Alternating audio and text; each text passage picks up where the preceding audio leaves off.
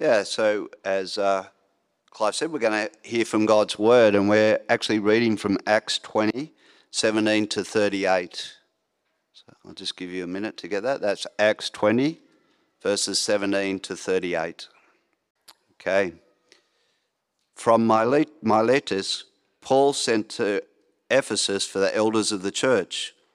When they arrived, he said to them, "You know how I lived the whole time I was with you, from the first day I came into the province of Asia. I served the Lord with great humility and with tears and in the midst of severe testing by the plots of my Jewish opponents. You know that I have not hesitated to preach anything that would be helpful to you, but have taught you publicly and from house to house.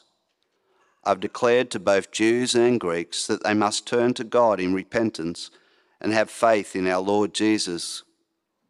Now, compelled by the Spirit, I am going to Jerusalem, not knowing what will happen to me there. I only know that in every city the Holy Spirit warns me that prison and hardships are facing me. However, I consider my life worth nothing to me. My only aim is to finish the race and complete the task the Lord Jesus has given me, the task of testifying to the good news of God's grace. Now I know that none of you among whom I have gone about preaching the kingdom will ever see me again. Therefore, I declare to you today that I am innocent of the blood of any of you, for I have not hesitated to proclaim to you the whole will of God. Keep watch over yourselves and all the flock of which the Holy Spirit has made you overseers. Be shepherds of the church of God, which he bought with his own blood. I know that after I leave, savage wolves will come in among you and will not spare the flock. Even from your own number, men will arise and distort the truth in order to draw away disciples after them. So be on your guard. Remember that for 3 years I never stopped warning each of you night and day with tears. And now I commit you to God and to the word of his grace, which can build you up and give you an inheritance among all those who are sanctified. I have not coveted anyone's silver or gold or clothing. You yourself know that these hands of mine have supplied my own needs and the needs of my companions. In everything I did, I showed you that by this kind of hard work we must help the weak, remembering the words the Lord Jesus himself said, "It is more blessed to give than to receive." When Paul had finished speaking, he knelt down with all of them and prayed. They all wept as they embraced him and kissed him. What grieved them most was his statement that they would never see his face again. Then they accompanied him to the ship. It's the word of God. Well, thanks for reading that, Mal, and for praying for us, Clive. That's the passage we'll be stepping through today, and time permitting, we'll be having a question time straight after the sermon. So if you've got any questions that pop up, you don't need to shout them out there and then. I know you want to, Mal, but you just text it through or hold till the end. It's all right. We'll get to them. But that's where we're heading today. Better make sure that this is. I would like you to consider committing more than 10% of your income to the church. Is there any way that you could formally volunteer 8 hours a week here at Lake Mac, say for 40 weeks of the year? And will you sign up to teaching a kids' church class? The same group of kids, from leopard sharks right through to piranhas, about an 8-year span. How do you feel about that? How do you feel as you see that question jump up on the screen? Anyone wanting to jump out of their seat, fist pump the air and say, "Yeah, let's do it"? Oh, I'm not seeing so much. The way we might if there was a raft of kids stuck on Lake Macquarie in a storm and I was giving an impassioned speech to see who will come in the tearing rain to risk their lives and save them. You think, yeah, you'd have a bunch of people say, "Yeah, let's do it." Or are you squirming, not wanting to meet my gaze? Maybe you feel a bit icky inside. The way I do when I stand up and ask those kind of questions. I go, oh, this feels a little bit icky. Why? Why do I feel uncomfortable asking these questions? And why do so many of us feel uncomfortable when being asked these questions? And when we compare that to how some Christians describe their passionate Christian experience, when we compare how we feel when we're asked to give a little bit more money to, we'll say, Richard Wurmbrand. That's a more accurate photo of Richard, who we heard about in the kids' spot. He had a horrendous period of imprisonment, especially his first one where there was a lot of solitary confinement. His second imprisonment, after he got sent back for keeping preaching, was he was systematically beaten. At one point, they beat the soles of his feet until all the skin and flesh fell away, and then they beat him again on the soles of his feet the next day. But if you wonder why he was being beaten, well, here's his own words from his memoirs. It was strictly forbidden to preach to other prisoners. It was understood that whoever was caught doing this received a severe beating. A number of us decided to pay the price for the privilege of preaching. So we accepted their terms. It was a deal. We preached and they beat us. We were happy preaching, they were happy beating us. So everyone was happy. That's how he writes about his experience. That's the deal. He went, yeah, this is a good price for the privilege of preaching. Or the Apostle Paul in today's passage that Mal just read. Paul has already devoted his life to establishing churches. He's taken beatings for preaching the gospel, just like Richard.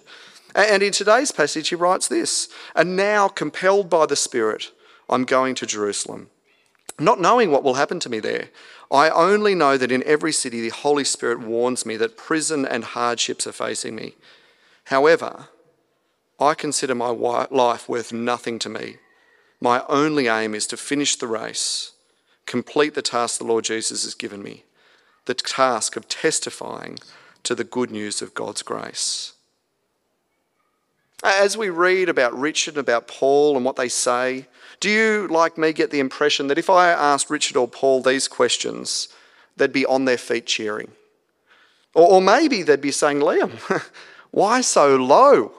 Why such modest ambitions for the gospel? Well, in today's passage which we just read, Paul is passing on the baton, so to speak. He's making sure those he's leaving behind to take over the church in Ephesus really understand why it is that he's lived his life in the way that he has. Why they should consider living a life, the kind of life that Paul's lived. And as we work through this passage today, God, through Paul's words, will be doing the same to us. He'll be challenging us and helping us to see why we should consider the kind of devotion to the church that Paul expresses in his life, the kind of devotion that Richard lived out. And as we step through, we're going to see that the church of God is God's treasure. We're going to see that it's at risk. We are going to see Paul supply the solution, and he's going to make a really strong case that the church is worth protecting. And then we'll come around to asking how we'll respond. We'll actually come back to those same questions that we started with and see how our hearts respond then. Please join me as we pray. Father God, we thank you for your word. We thank you for your servant Paul, who served you and wrote these words so many years ago. We thank you for your servant Richard, who lived out this attitude and sought to encourage others to. And we pray that as we open this chapter in Acts chapter 20 today, that you will speak to us. I pray that you'd help me to speak clearly and faithfully. And I pray that you'd help all of us to have open hearts and minds, to be encouraged where we need to be encouraged, challenged and rebuked where that's necessary too. We thank you for this in Jesus' name. Amen. Well, the first thing that Paul wants us to see in this chapter is that the church is God's treasure. See, what we just read was Paul giving his farewell speech to the church in Ephesus. This is the church he planted, that he established, that he's seen grow. He's got such strong affections for these people is that he doesn't ever want to go to Ephesus. It says he didn't go to Ephesus because he didn't want to get caught up. You know, you go back to a place, you think, oh, if I go there, I've just got too many strong relationships. It'll be weeks till I can get away. That's the sense you get. So he actually anchors off Ephesus at Miletus and says to the elders, the leaders, hey, come out to me. He's about to leave behind this church so that he can go on to plant more churches. He's always got this ambition to go on and on and on to plant more churches. And now he's leaving behind this church, and he says to these leaders, now I know that none of you among whom I've gone about preaching the kingdom will ever see me again. He makes it really clear, this is it, guys. You know, I've been around, I've been back to visit, you've been able to get in contact with me when things come up. You know, so in a way, they've been the under leaders, and he's been the one they would look to when something came up, and now he's saying, okay, you're never going to see me again. This is it. I'm not coming back to check in and see how you're going, to clean things up, to straighten things out. It's over to you now. He's entrusting it to them. He's giving them a responsibility. Well, what is the responsibility he's giving them? Verse 28, keep watch over yourselves and all the flock of which the Holy Spirit has made you overseers. Be shepherds of the church of God, which he bought with his own blood. He's talking about the church here, but look at how he describes the church. Not keep watch over the organisation that I established, the corporation. No, the flock. That's animal terms, sheep terms. This is my language, but he's talking about people. It's a word that says this is a real functioning group of people, not just a structure, not an organisation, the flock. And what's the value of the flock? See, when you go to buy something expensive, you have to consider whether it's worth the price. Now, I've got some sheep, and over the years that I've had sheep, my sheep have slowly got more expensive as they've become more valuable. And more recently, Lucy reminds me, can you really justify spending that much money on a ram? Yeah, what she's asking me is it worth it? It's got this big price tag. It's not just a couple of $100s anymore. Is it worth it? And that's the question you have to weigh up. And maybe it's not for sheep for you. I'm assuming for many of you it is, that you're thinking, how much should I spend on my sheep? It's something else. But when it's not just spending $20 on something, when it's a little bit more than that, maybe it's $1,000, maybe it's $2,000, $10,000, $800,000 for a modest one-bedroom apartment in Morisset. Well, when you're starting to consider how much will I spend and there's a big lump of value on it, a cost, you've got to ask, is it worth it? Do I value this thing to that extent? Do I value it that much? Well, what's the cost? What's the price tag on the church, the flock that God paid? His own blood. What a tremendous verse. Be shepherds of the church of God, which he bought with his own blood. That was the price tag. That is how much God values his church. That was the price that he thought was worth paying. Now, we're talking about the cross here, where Jesus, God in human form, took on himself our punishment. He bled and died and suffered the agonies of the eternal punishment deserved by every human. Why? Because that was the price that was demanded to save people. That was the purchase price for the church. That was the cost of redeeming a people for himself. That was the cost of forgiving a group of people like us and bringing us into his family. And God said, yeah, it's worth it. I will pay that price. I will value this church that much. That's the price that has been paid. And this isn't just an isolated little sentence that only comes up once in the Bible. It comes throughout the entire Bible, Old and New Testament.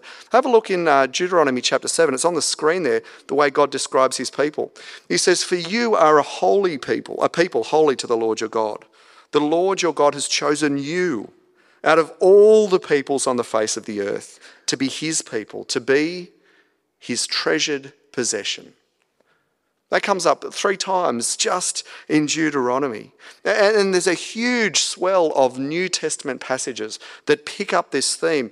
Colossians chapter 3, therefore, Paul writes to the church in Colossae, as God's chosen people, holy and dearly loved. John 3, we sung it just before, didn't we? For God so loved the world that he gave us his one and only Son, that whoever believes in him shall not perish but have eternal life. Or John 13:1, describing the night before Jesus goes to pay that price, just before the Passover festival. Jesus knew the hour had come for him to leave this world and go to the Father. Having loved his own who were in the world, he loved them to the end. Galatians 2:20, I've been crucified with Christ, Paul writes. I no longer live, but Christ lives in me. The life I live in the body, I live by faith in the Son of God, who loved me, who gave himself for me. Ephesians 5, the church is described as a bride, a beautiful bride prepared for her husband, Jesus. And when Paul's writing to the church in Ephesus, again, about how husbands ought to behave towards their wives, here's how he says, husbands, love your wives, just as Christ, Jesus, loved the church and gave himself up for her, to make her holy, cleansing her by the washing with water through the word, and to present her to himself as a radiant church, without stain or wrinkle or any other blemish, but holy and blameless. That's just a few. I could read for the next hour and they would all be the same. God loves you. God loves his church. And when someone is called into God's family, when someone starts following Jesus, they start being part of the church. They're called into a family. The Bible knows of no such thing as a Christian apart from the church. It's a one deal. You're invited into God's family. Not as an only child, but as one of many, co-heirs with Jesus. The church of God, we read, is made, is sustained, and is bought with God's own blood. It is God's treasure. But this church, Paul writes, this church, God's treasure, is at risk. Here's what he says to the leaders of the church in Ephesus. Now I know that after I leave, savage wolves will come in among you and will not spare the flock. Even from your own number, men will arise and distort the truth in order to draw away disciples after them. So be on your guard. Remember that for 3 years, I never stopped warning each of you night and day with tears. See, God cares about truth. Did you pick that up? Truth matters. Truth matters because the truth of the gospel, that is the good news of Jesus, it either helps if it's right and accurate, it helps us know how to be saved, know who God is, know what it means to follow him, to find joy in Jesus. That's what the truth brings. Or the truth, if it is distorted, hurts. And it hurts terribly. See, when we think about these savage wolves that Paul describes, I think maybe we pop into your mind some really wild heretical teaching, maybe Joel Osteen or some clearly destructive teacher who's just thrown the Bible away and says, I'm just going to say what I want to say. It's not what God says, I'm saying what I want to say. But so often distortion of the truth, it's not as flamboyant and obvious as that. It's usually a small, subtle detail that doesn't seem like it matters, but it sure does. And at best, distortion of the truth hurts and harms faith. Distorting of the truth that God gives us in his word, it causes people to lose their assurance and wonder, am I really saved? That hurts. Causes people to lose their godliness, not value being holy. Causes people to lose a passion for mission, for reaching out with the good news of Jesus, for maturity, for growing in Jesus. It strips the Christian life of colour and depth, of a whole bunch of goodness. That's at best what distortion of the truth does. At worst, well, we'll have a look. Here's a description of what it does at worst. In Hebrews chapter 3, verse 12, see to it, brothers and sisters, that none of you has a sinful, unbelieving heart that turns away from the living God, but encourage one another daily, as long as it's called today, so that none of you may be hardened by sin's deceitfulness. We've come to share in Christ if indeed we hold our original conviction firmly to the end. if indeed we hold our initial conviction, the truth, firmly to the end. What happens if that truth, that conviction is distorted by these savage wolves at worst? Faith is gone. You're not trusting Jesus anymore. You're trusting something else. Or you're not following Jesus anymore because you're being told, yeah, you're fine. Live the way you want. That doesn't matter. But you're not actually following Jesus. At worst, you're not saved. A distortion of the truth hurts and harms and is deadly. That is the risk, Paul says. But there is a solution. And that's where he goes next in verse 20. You know that I've not hesitated to preach anything that would be helpful to you, but have taught you publicly and from house to house. I have declared to both Jews and Greeks that they must turn to God in repentance and have faith in our Lord Jesus. And then just skip down to verse 25. Now I know that none of you among whom I've gone about preaching will ever see me again. Therefore, I declare to you today I am innocent of the blood of any of you, for I have not hesitated to proclaim to you the whole will of God. This just shows us the solution that Paul gives to distortion of the truth. What's the solution? I've not hesitated to preach anything. Anything. You might not like me for it. It might not be conducive with your lifestyle. You might not be very happy about it, but I have not hesitated to preach anything. He says, I taught you publicly and from house to house. You meet Paul in the flesh. I reckon he's got his letters with him. He's got a sermon ready to go. If it's a big group of people, we saw that at the riots in Ephesus, didn't there? There was a riot, thousands of people wanting to kill him, and he wanted to get out there and preach. But it wasn't just a big crowd. Paul will preach to 1 or 100 or 100,000. It doesn't matter. House, publicly, anyone, to Jews and Greeks, he says. Doesn't matter who you are or where you're from, I'm going to teach you. And then he ends in verse 27 with this statement, for I have not hesitated to proclaim to you the whole will of God. See, this is how Paul has been guarding the church in Ephesus. This is how he guards them. And now he says, I've been guarding you like this. I've been teaching, I've been proclaiming, I've been declaring everything, not just bits, everything. We don't miss anything out. And now, leaders of the church in Ephesus, it's up to you to guard others. I'm not going to be around anymore. You're not going to see my face again. I'm not coming back to protect you. It's on you to do this. Now, who is most vulnerable to false teaching? Who is it who is most, which individual, and no, I'm not going to name names, don't worry, but who amongst the church is most vulnerable to those who distort the truth? Well, it's those who are untaught. If you are untaught, if you don't know the truth, you are most vulnerable to the distortion. It's those who don't have accurate biblical knowledge. Perhaps those who've been neglected, who haven't been invested in. See, knowledge guards us from distortion of the truth. And so, because the church is God's treasure, because it's at risk and there is a solution, Paul says the church is worth protecting. And one of the key layers of protections that Paul sets up, well, Jesus, through Paul and Timothy and the other apostles, set up across the New Testament, are properly appointed, selected and equipped leaders. Now, if you've been in church for a little while, you might have picked up that I said leader, not some other word. I don't know what denomination or church group you might have come out of. It's a bit of a hot topic. What do you call the leadership team in the church? Well, this is a really fascinating passage for that. Just have a look here on the screen who Paul invites. He says, okay, from my leaders, Paul sent to Ephesus for the elders of the church. All the Presbyterians are saying, aha, it is elder. You know, we know it's elders. You go, oh, hang on a minute. Flick down to verse 28 and he's talking to these elders and he says, keep watch over yourselves and all the flock of which the Holy Spirit has made you overseers. Now, the Latin word for overseer is the bishop word. So bishop is also a biblical word. So you've been made overseers. It gets better. Be shepherds of the flock of God, which he bought with his own blood.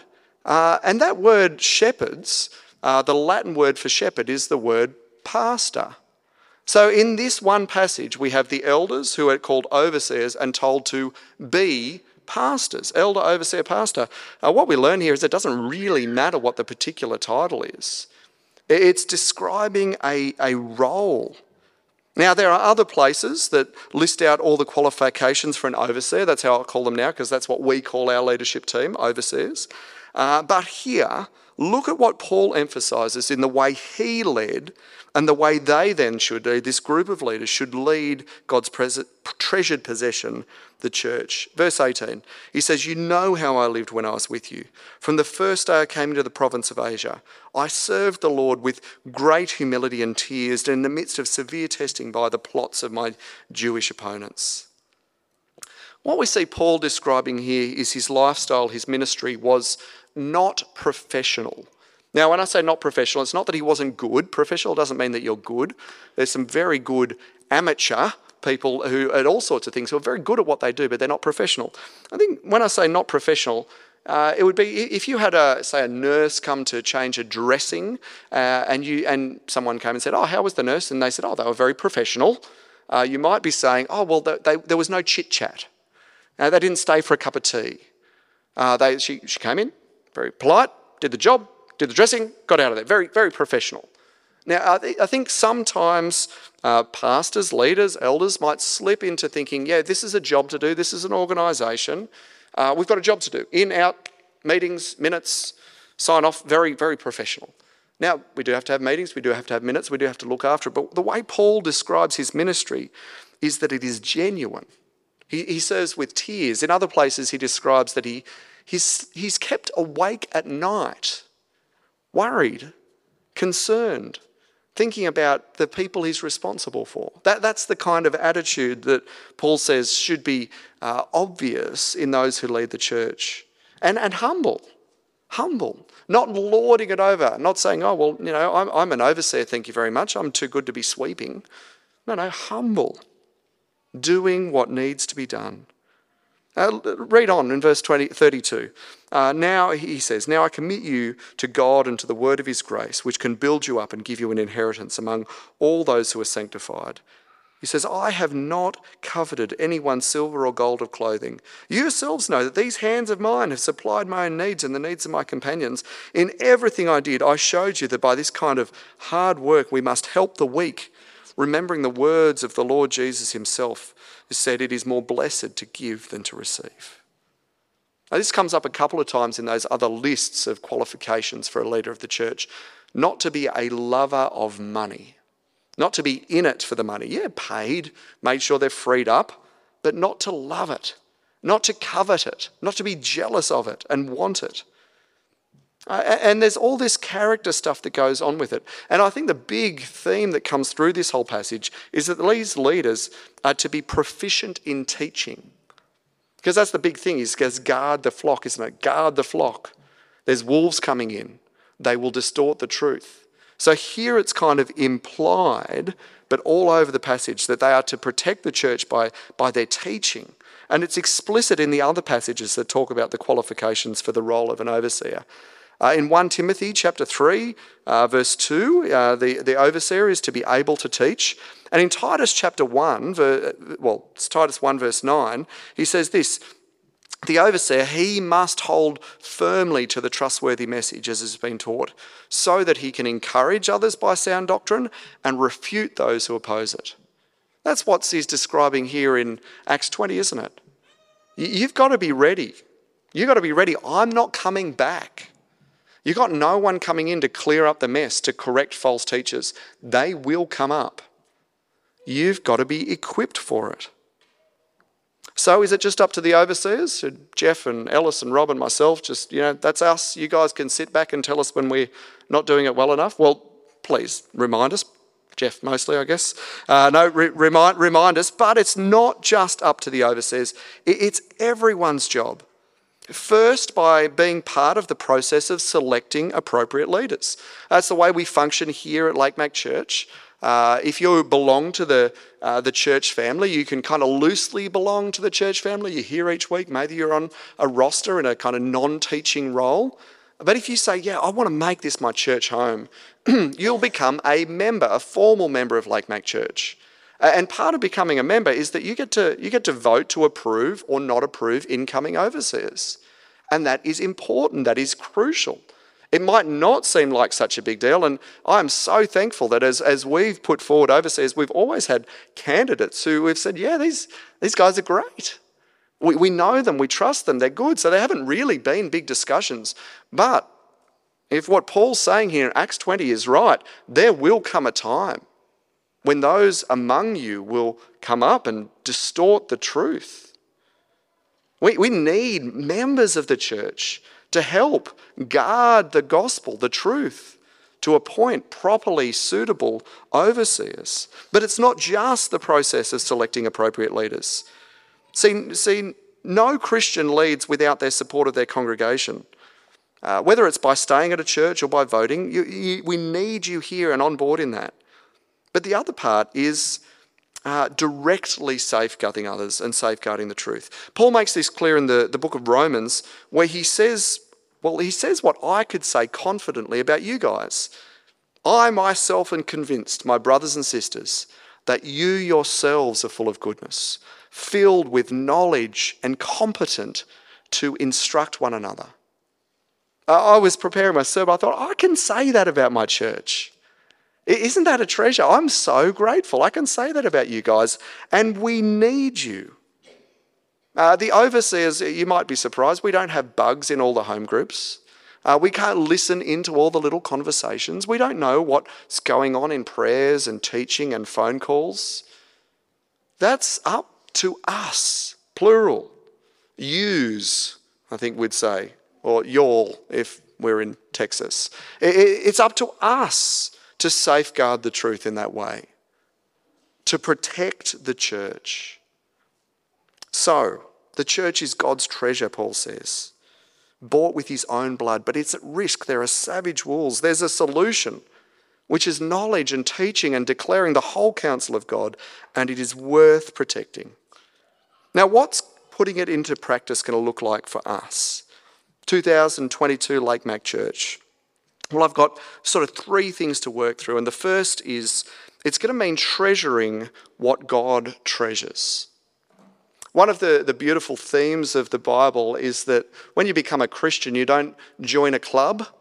You don't just become a citizen or start working for a new boss.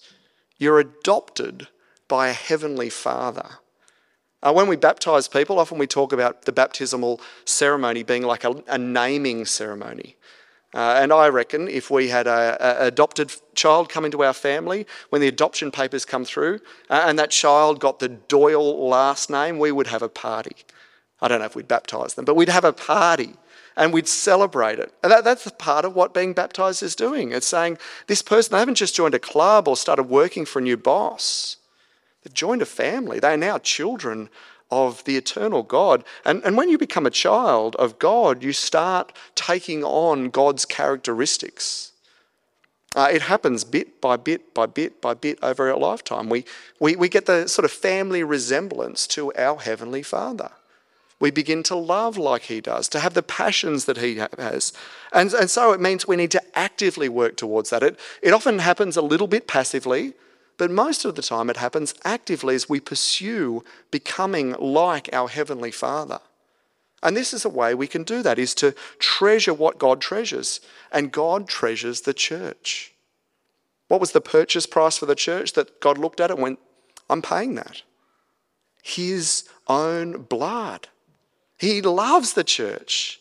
He died to sanctify a bride for himself. I think that's going to look like praying for the church. Yes, for individual Christians, keep doing that. For world things, but for the church, for the bride of Christ, for the family of believers that God has collected locally and globally. Pray for the church. Of course, it will mean giving time to the church, home group and our Sunday services. But I think it will mean more than just showing up. It's kind of like the family member who's a little bit too excited about the family reunion Do you know who it is? The family member who they're looking forward to it for years. They're probably out there now stamping, leather bookmarks with for the next reunion. They're really excited to get together for the family reunion. There's that segment of the family who can't wait to get together. And if you had a family reunion every 6 months, they would be there with bells on. And then there's the other people who are at the family reunion mostly. They happen every 5 or 6 years or however long, and they're there, maybe, as long as something else isn't on. Where do we fall on that continuum when it comes to church? Are we so excited? Are we treasuring it? Or are we, we're there, mostly. Where do we land? Are we treasuring what God treasures? That's the first thing we can do to put this into practice. The second is to invest in knowledge. Now, I think this comes across in our culture. We are, in a way, we're a knowledge-based culture. But in another way, things are changing, especially in the Christian world, that kind of develops an attitude where someone will naively not value knowledge. They'll say, even explicitly, look, I'm not a learner. I have more of a spiritual relationship with God. I'm not a learner. So yep, you go do your studies. Good for you. You do you. But I'm not a learner. That's not something that the Bible holds up as an option. I want to encourage you to be a learner. You might not naturally be an academic learner, but that does not mean you can't be a learner. That does not mean you can't invest in knowledge. I want to encourage you to learn as well as you can from sermons. I've actually got some things to help us remind of this. A little package. We've got another set of these coming. We're doing Romans. Yep, that's right, Romans. Starting in 4 weeks. This is a journaling Bible where it has a page of text and a page for notes. You might like taking notes. You might not like taking notes. Taking notes for me helps me remember. I very rarely go back and read them, but it helps me learn. It helps me focus. It helps me concentrate. I'd encourage you that if that's your thing, maybe consider picking up one of these. A journaling Bible. Take it to home group. Use it in your quiet times. Write down questions that come up, observations, and chase them down. Be a learner. Invest in knowledge. Get into daily Bible reading. If you're not someone who gets into their Bible every day, I want to encourage you to make space for that in your life. It's the best thing you can do to safeguard yourself and your church. Investing in knowledge. I've got another book here called Concise Theology. Little book, not too big, written by J.I. Packer, a really well-respected theologian. And what it has is it's got a different 2 or 3 pages on different subjects. So there you go, 3 pages on the Trinity in 3 pages. And it breaks it up into subjects, and it just helps you work through, well, what does the Bible say about? What does the Bible say about? I want to encourage you to grab one of those. Concise Theology, cheap little book. They're on special at the moment. I want to encourage you to do it with someone else. To tap someone in your home group, someone at church on the shoulder and say, hey, would you like to catch up once a week, once a fortnight, however regularly, and read together just a chapter? We'll talk about it. Will you learn with me? I always learn better with someone else. You could do that. Now, for both of those things, and for this little one, everything a child should know about God. If you've got kids in your life, whether it's your kids, grandkids, nieces, nephews, kids you look after, grab one of these if you haven't already. If you don't have kids, grab one and have a read through it. It's really helpful. Again, it's like J.I. Packer's, but it's 1 page with big text. And it just helps you get started. Now, for those 3 books, we've got a sign-up sheet just at the back of this room by the sound desk there. I'm going to do an order this week. I can get a better deal if we buy a whole bunch of them. So pop your name down. Tell me how many you'd like, and we'll order them. We'll have them by next Sunday. But that's a way that we can invest in knowledge together. It's one of the best things we can do. And what that will do is it starts to grow your instincts. It starts to grow your senses. So that when something is said, whether it's said from the front, by me or someone else from the front, or whether it's said in a conversation or a prayer, your ears start to prickle. And you go, oh, why am I uncomfortable? That wasn't quite right. You will not develop those instincts if you don't know what God's word says. That's how we develop those senses. Almost always, as I said, those wolves, they're not saying the big, obvious stuff. It's subtle distortions. You need to do this to be saved. A bit of sin isn't that bad, or you don't have to give too much of your life to Jesus. Be really cautious of the attitude that says, well, don't we all love Jesus? Can't we get along? Isn't that enough? That's not how God presents salvation or the Christian faith. Invest in knowledge, it's worth it. I want to end with this, I think, statement that Paul says, that God's church is worth giving your life for. It was for Paul, it was for Richard. God's church is worth giving your life for. It's worth giving your life to establish, to bring new people in. It's worth giving your life to mature and to grow. It's worth giving your life to protect, to help people not just become Christians, but stay Christians, to keep following him for a lifetime, right till the end. We talk about it as time and talent and treasure. They're the things in our lives. Will you give those things to the church? I would like you to consider giving 10% or more of your income to the church. Is there any way you could formally volunteer 8 hours a week here at Lake Mac for 40 weeks of the year? Would you sign up to teaching a kids' church class? The same group of kids, from leopard sharks through to piranhas, for 8 years, investing in nurturing, growing a group of kids. It could be any of those. It could be all of those. And there are countless more opportunities according to how God's gifted you. But whatever it looks like, let's do it, because God's church is worth giving our lives for. Let's pray. Father God, we thank you and praise you that you have called us at great cost to yourself into your family.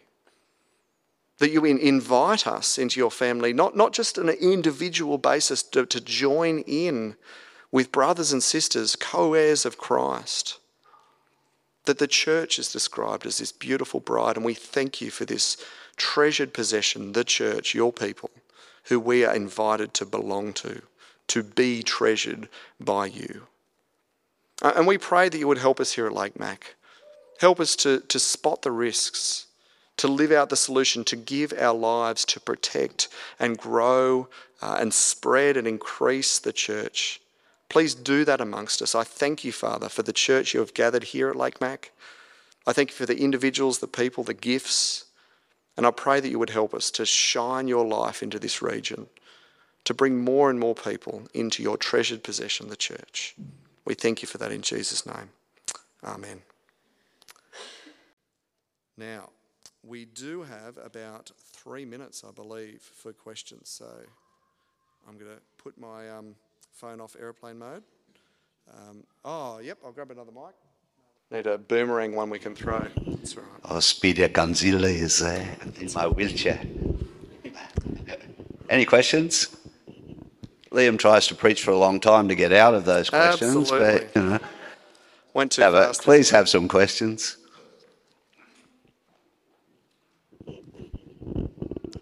That's all right. We're not going to labour it. Over to you, Mal. Oh, Tim, just in time. Okay. He's over here. See if you can remember it, Tim.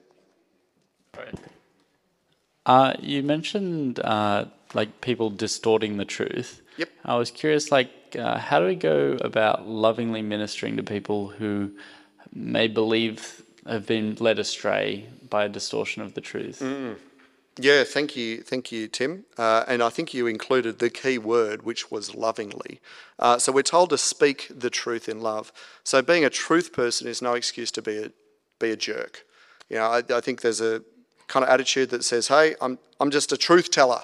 I'm just going to say it how it is," and they go around hurting people. That's no excuse. So gently, with love. I think attitude's going to be the key thing. I know for and I think I said this a few weeks ago in response to a question, if in my head I want to rebuke someone, it'll come out harsh. If in my head I want to restore someone, it's far more likely to come out gently. So if you've said something like Jesus isn't God, and I think, Tim needs rebuking, it's probably going to come across pretty harsh and unloving. But if I'm thinking, oh, I want to restore Tim, I want to bring him back into the truth, I'm going to go slower, try and be winsome. The other one, and Alan mentioned this a couple of weeks ago when he was preaching, is make the Bible your authority, not you. So to say, oh, you're wrong, let me tell you the truth. You say, hey, Tim, I heard you say that thing about Jesus not being God. I'd love to have a coffee with you and open up the Bible. Would you mind? You'll probably say, yeah, sure, if you're buying coffee. And then we'll open up the Bible and we'll read it and we'll say, look, this is what God says. So don't say, trust me, not that other person. That's no good. I've got no authority. You've got no authority. Hey, let's see what God says. But I think for me, if I think about restoring rather than rebuking, that help. I can still offer a rebuke then, but I'm doing it because I want to see that person come back rather than just I want to deliver the rebuke.